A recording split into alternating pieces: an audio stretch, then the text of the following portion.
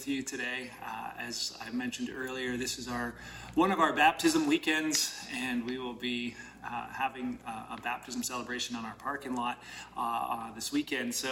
But I want to just take a look back at what Gary talked about last week. If you had a chance to watch it online or listen to it, you would have heard him talk about a number of steps that as Jesus followers we take throughout the time that we follow Christ. And he said it starts with following, then which leads to believing. And, once you've followed and believed, it leads to obedience. And I just wanted to ask you a question, and I had to ask it myself as well.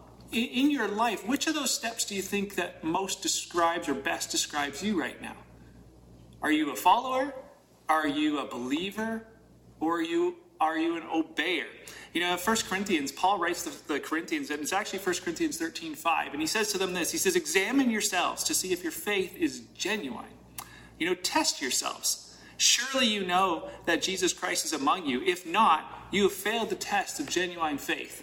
I think it's interesting that he would tell them, writing to believers, and say, hey, would you test yourselves? You get to take the test, and you get to mark the test. But he says, I want you to be honest with yourself and to examine that whether your faith, whether this faith that you have or think you have, is it genuine? As we read through Revelation, we read that John would write something similar to the churches in Revelation as Jesus had spoken through him. To some, he said, you think you're rich and you think you're doing good, but are you really? And he would reveal to them that they really weren't. He said to others, you think everything is going great, but he says, you're really not hot, you're not cold, you're just lukewarm. And in this letter to the Corinthians, Paul writes to them and says, would you just test yourself? Before you get corrected, would you just ask yourself this question? And that's my question for us today is, where are you at really? And I'd love to look at that in the context of this topic of baptism today. Where are you at really? James said to the believers in James 1:22, he writes, don't be just doers of the word, or don't be just hearers of the word, but be doers. And if you're not, he says, you're deceiving yourself. As we look around today, I can see that there are many, many people who are being deceived by others right now. But I also know that in the church, there are many, many people who are being deceived by themselves. And the thing is, they don't even realize it, because we don't realize it when we're deceiving ourselves unless truth comes in. And I hope for this moment that we might just allow his truth, his word to come in and just reveal what's really going on in our hearts. That we would examine our hearts, test ourselves, and see, are we truly living out in obedience to Jesus as the Lord and Master of our life? So, the first thing he talked about last week was this idea of being a follower. Crowds of people would follow Jesus. They would follow him everywhere. Mark writes about it. It's one of the most used words in his gospel is the word crowd. But for many of them, that was kind of the extent of it. We often compare followers and fans. It's the World or the Euro Cup is on. There's all kinds of, flags being flown all over the place. The Habs, the Canadians, are still in the Stanley Cup final as of right now. And I think sometimes we think, about followers and fans. The difference is that a fan just sort of cheers for the team, but a follower actually wants to become like the person they're following. So, when you watch the Habs fans, they're not trying to become like the players on the ice. No, they're sitting on their couch with beer bellies and, bag of chips and just cheering like, yeah, go, we're going to do this. But they're not actually trying to become like the men on the ice who've dedicated time, who've gone without all those snacks and who've put in the time to become great at what they're doing. But there are some that follow. And the question that we have for us is, as there was a crowd of people that followed Jesus, and John writes about it in John 6, and Jesus talks to them and says, hey, you guys are following me because I just fed 5,000 people, and you're still hungry, and you're thinking, well, maybe he's going to hook us up with some food. But then Jesus stopped them, and he said, listen, I want you to do something more than just follow. He challenged them to believe that he was the Son of God, that he was the sacrifice for their sins, and to have them put their trust in him as their Messiah. And for many of them, that was way too hard to do. And so in John 6, actually in verse 66, he says this, at that point, many of his disciples, many of the people who were following Jesus, he said they turned away and they deserted. They stopped following him. Many of them stopped following him, but not all of them. John goes on to write this in the next couple of verses that said, Jesus then turned to the 12, his original disciples, and he asked them, hey, are you guys going to leave too? And what does Simon Peter say? Simon Peter answers him and says, Lord, where are we going to go? You're the one who has the words that give eternal life. And he says these words, we believe. We believe and we know that you are the Holy One of God. Like, we're not just following you just because you're handing out free, fish sandwiches. We trust in the fact that you are who you say you are, that you are the Messiah. There's no one else who's giving words of eternal life. We trust you for that. We trust in you for that. And so we're going to keep following you because we think you're worth following. They didn't know the full story. They didn't know how everything was going to play out, but they knew he was worth following. And they had put their trust in him. Because that's the difference, right? The word believe, when people read that word, they think, oh yeah, I believe. I believe there's a God. And that's not what this word is. That's not even what the connotation is. That's not what Jesus was asking. They believed that the people following him in that day in that crowd, they believed there was a God. They even believed that Jesus was a pretty amazing person. But the idea of believe that there is a God, that's not what he was calling them to. He was saying, would you put your trust in?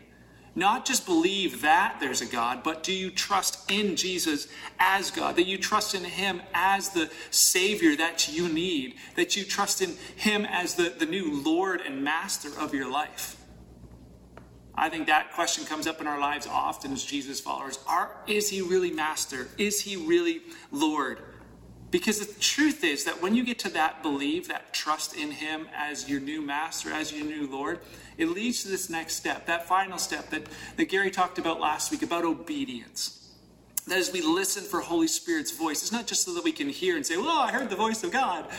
It's that we would do what he says, that we would be obedient to what he says. And we just saw that Peter had said, hey, we trust in you, Jesus. We believe in you. That led to their obedience. Jesus would give them this command right before he left the planet. And we know it's famous. It's Matthew 28, verses 19 and 20. We call it the Great Commission.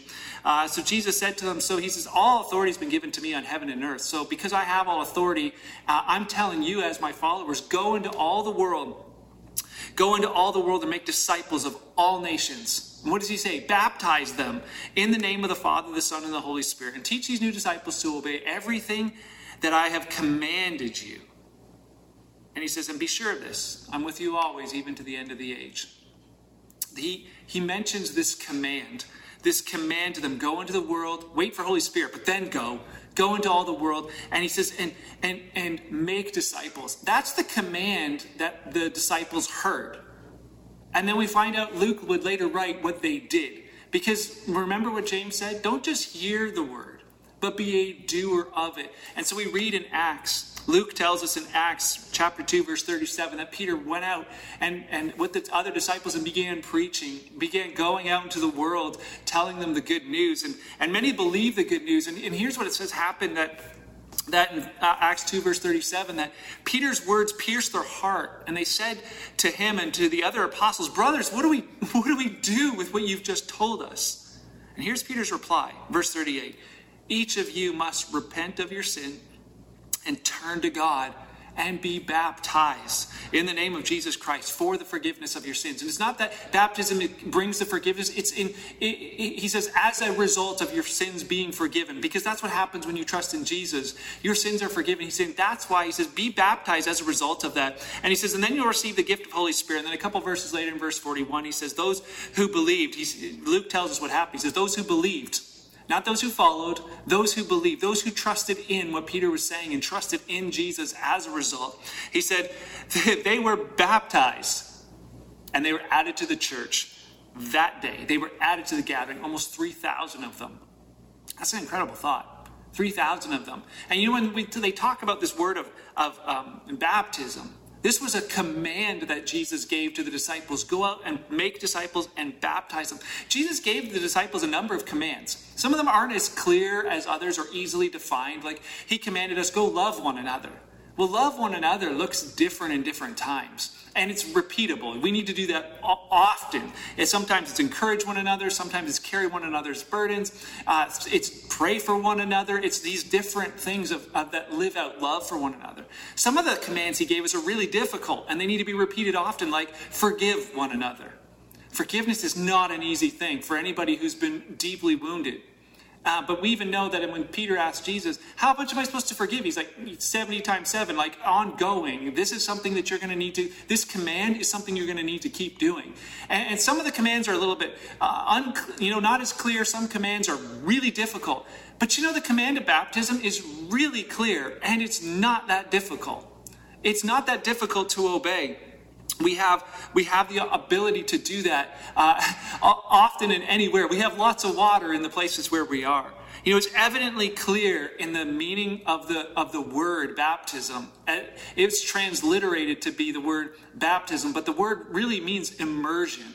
There's no doubt, if you read through Scripture, through the New Testament, that the idea of baptism was being immersed, fully immersed, like a sunken ship in water. So, there's this thought of saying, be immersed in baptism, be immersed in water, was the command that Jesus said for the disciples to baptize others. And we see it all throughout Scripture there, when Jesus was immersed in the Jordan River. John was going to a place called Salim because there was lots of water there, and that's where he was immersing people in water. Philip, when he was reached out and the eunuch from Ethiopia believed in Jesus, he went down into the water, it says, down into there. Cornelius and his whole family, once they became followers or believers in Jesus, Peter said, can we deny them water now that they've been filled with the Holy Spirit? There was a very clear understanding that this was an immersion in water. It was a clear command. It was, and so that's my question for us. In this area of your life, are you clearly obeying Jesus as your Lord and Master? Are you obeying this command? Have you been water baptized? Have you been immersed in water as a believer, as one who trusts in Jesus? And for some, there's always these questions, right? Like, well, why does it have to be immersion in water? Why does it have to be water baptism? And my question is this: what does the New Testament clearly teach? Because I know there's all kinds of these things that we have that we think, oh, well, this could be it, this could be it. But the New Testament is extremely clear on this one thing. And so the question is, that's what we have to ask ourselves. What does Jesus command of us, and what does the New Testament teach? Not what does my tradition say? Because for many, there's a tradition that just said, well, I was baptized as a baby. I was sprinkled as an Anglican or as a Presbyterian or a CRC or as a Catholic. And I think that, that should count. But can I tell you, that whole idea of sprinkling, that Jesus did not come up with that. The Catholic Church came up with that because they were afraid that, if babies weren't baptized soon enough, they wouldn't be saved. But baptism is not a saving issue. It's an obedience issue. It's about being obedient to a new master. And I would say this, that if we're not obedient to him in these areas, then is he really our master? Have we truly put our trust in him? Because trusting in leads to obedience. I think sometimes we want it to be something different, but I often use this illustration. If I commanded my children to go and do the dishes, and then I came back a little while later and they came and said, Dad, we put the dishes in the sink. And I'll be like, well, that's not what I commanded you to do. I commanded you to do the dishes. And they said, well, Dad, we licked them really clean and put them away because they're so clean. And I'll be like, that's definitely not what I commanded you to do. And they, well, shouldn't it count? Well, no, because were they in obedience to my command? No, they did something different, but it's not what I commanded. For others, it's like they have opinions about what baptism should be. They think, I think, my profession of faith or my church membership or my attendance, that should count for that, or that, what my parents decided for me should count. But I would ask you this question. For anybody who's married or getting married, if you said to your fiance, or picture back before you got married, you said to your fiance, I don't think we actually need to have a wedding, because I've been to one once. Would they say, oh yeah, that makes perfect sense. We don't actually need to go to a wedding. You've been to one. Perfect. No, she's going to be like, either we're getting married or I'm out of here. Either we're going to go through the actual ceremony. Or for others, if you say, well, I don't need to take a driver's test. I did a math test in grade 3. That should count. Well, The police officer who pulls you over is going to look and say, well, you don't have a license. It doesn't matter if you did a math test. That's not what's required. And so I would ask you, if you look clearly through the New Testament scripture, Jesus clearly commands us to be immersed, to be baptized in water. And the reason is, it's the only one of those things that has actual scriptural meaning behind it. You know, sprinkling or doing the sign of the cross, none of those things have scriptural backing or meaning in it. But immersion in water does. And Paul explained it to the Romans. He explained it to the Colossians. We were reading Colossians with our young men's group this week and reading in Colossians 2. Let me read it for you. Colossians 2 verse 12. He says, for you were buried with Christ when you were baptized. He says, man, this is a picture of what happened to you. That you were immersed with Christ in his death. And it says, and with him you were raised to a new life because you trusted the mighty power of God who raised Jesus from the dead. He says, you were dead. You were dead in your sins, and because your sinful nature hadn't been cut away yet. But it says, then God made you alive in Christ. He forgave all our sins. He canceled the record of our debt, our sin debt, the charges that were against us. He canceled all that, and he took it away. How? By nailing it to the cross. When Jesus died on that cross, a part of me went with him. That sinful nature, the debt load of sin, he nailed it to the cross. And it says in this way, in verse 15, he disarmed the spiritual rulers and authorities. They don't have authority over us anymore. Now he does. And he shamed them publicly by his victory over them on the cross. And that's why this immersion, which you'll witness at any of our baptism events, is this simple thing of following and identifying with what Jesus actually did. That it's an outward picture of what's happened on the inside. You know, you don't get baptized if you haven't actually become a Jesus follower who believes and has put their trust in him. Because when you put your trust in him, what you're saying is, Jesus, when you died on that cross, part of me went with you. That as you were buried in that grave, my old life died there, and I never wanted to come back. That when you were raised from the dead, something powerful happened and you raised me to life on the inside. You awoke something inside of me that was not awake before. That my spirit now hears your voice, and I gratefully submit and yield and obey you as the new master of my life. What you say, God, I'll do. That is what it means to be an actual believer. You know, for too long, there's been like this lukewarm approach to Christianity in the North American church. It has been. And you know, to be honest, to be fair, I've probably contributed to that. To make services that are like, you know, comfortable for people. To not push too hard. To not encourage people to take steps that are uncomfortable, because then maybe they'll take steps outside the door. But James never pulled any punches.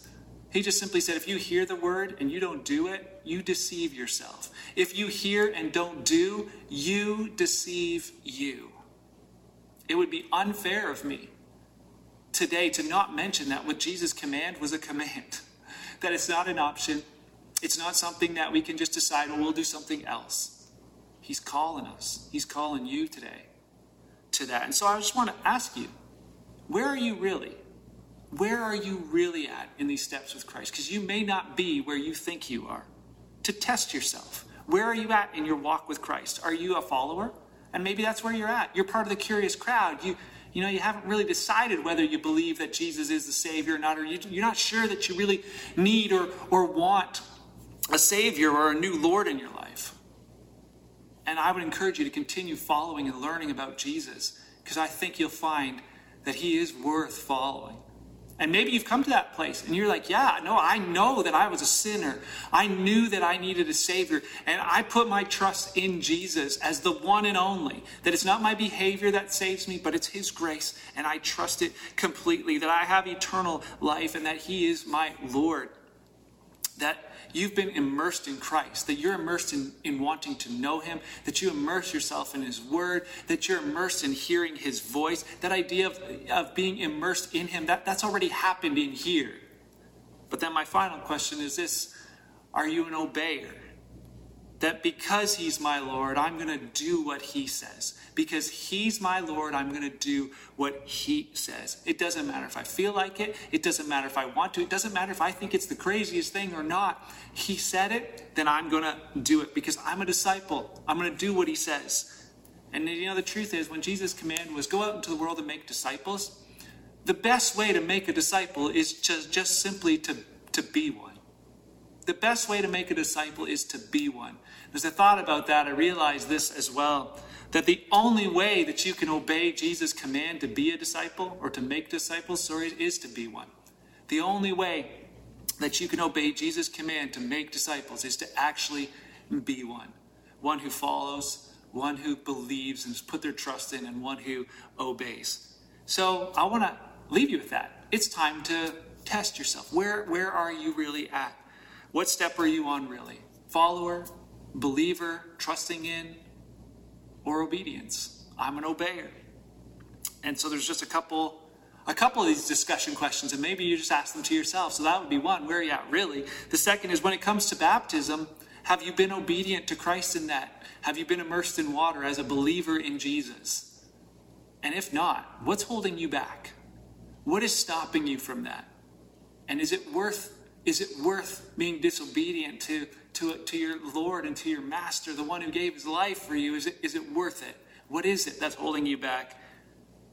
And then finally, this thought: have you possibly deceived yourself in this area where you've heard it and just simply haven't done it? Maybe it's because so much time has passed, you're like, oh, I'm kind of embarrassed. Or maybe you were unaware that this is what Jesus wanted of you, but now you're not. Maybe it was like, oh, I didn't think it really mattered that much, but now you're aware that it matters. Can I challenge you with this thought? That he's called us to be hearers of his word and to be doers. That we were called not just to follow or to be a fan, but to put our trust in him and to be obedient. Not to be lukewarm, but to be all in, red hot, immersed in Christ in our life, and that it would affect our lives in a very real way. I hope this has challenged you. I hope it encourages you. Maybe it's going to cause you to dig through Scripture even better. Don't take my word for it. Take his. Can we pray? Heavenly Father, thank you for today, for the gift that it is. Thank you for the gift of salvation. Thank you that you went to that cross for us. Thank you that you carried my sin debt and that you paid it in full. Jesus, thank you that you crushed my old master of sin and gave me the opportunity to follow a new one. Lord, I pray that you would help each of us to be obedient to you, to have the courage to hear your voice and to walk that out. That you might be glorified, Father. That you might be glorified. Thank you again for your presence with us. We determined to live the rest of this day just listening for your voice, aware that you're with us always because you promised it. It's in your name I pray. Amen. Amen. Well, we will see you next time. And if you're interested in being baptized, please feel free to shoot me an email, mark@kingswaychurch.ca. I would love to chat with you more about it. Until next time, have a fantastic week. I'll see you.